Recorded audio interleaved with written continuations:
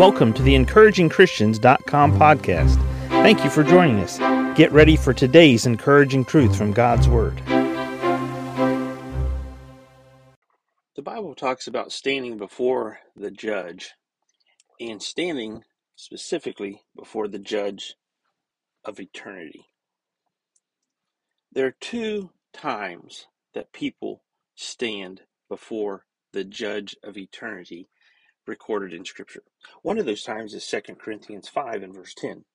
For we must all appear before the judgment seat of Christ, that every one may receive the things done in his body according to that he hath done, whether it be good or bad.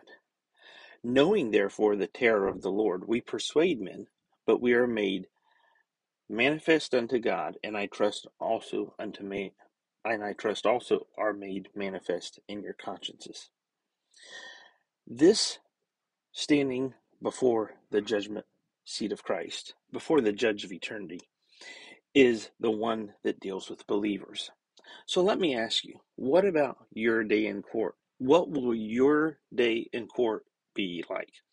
Will your day in court be that of the judgment seat of Christ when you stand before God as a born-again Christian, as a child of God who has an eternal home in heaven, where you will receive what you have done? You will receive blessings. You will receive based on what you have accomplished during this life.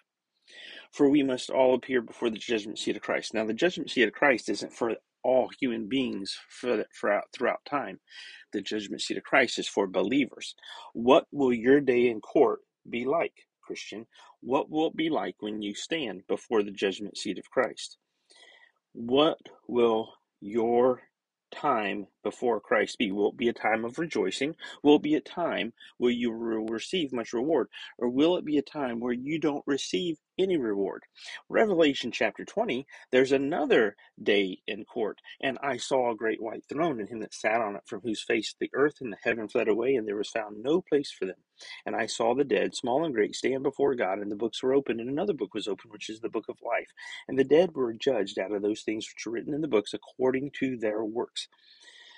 And the sea gave up the dead which were in it, and death and hell delivered up the dead which were in them. And they were judged, every man according to their works. And death and hell were cast into the lake of fire. This is the second death. And whosoever was not found written in the book of life was cast into the lake of fire. So what is your day in court going to be like for eternity? Will you stand before the judgment seat, or will you stand before the great white throne here? Will you stand before Almighty God without your name being found in the book of life, and will you be cast into the lake of fire?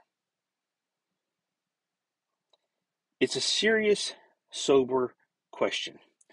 Christian, when you stand before the judgment seat of Christ, will it be a time of bountiful rewards? Will you receive from the things you've done during your lifetime spiritual rewards because you honored Christ with your life? If you're listening and you're not a child of God, you will stand before the judge of eternity. You will have your day in court. Do you want your name to be found in the book of life, or do you want to be cast into the lake of fire? Thank you for joining us today for the EncouragingChristians.com podcast. Please explore our website for more encouraging truths from God's Word.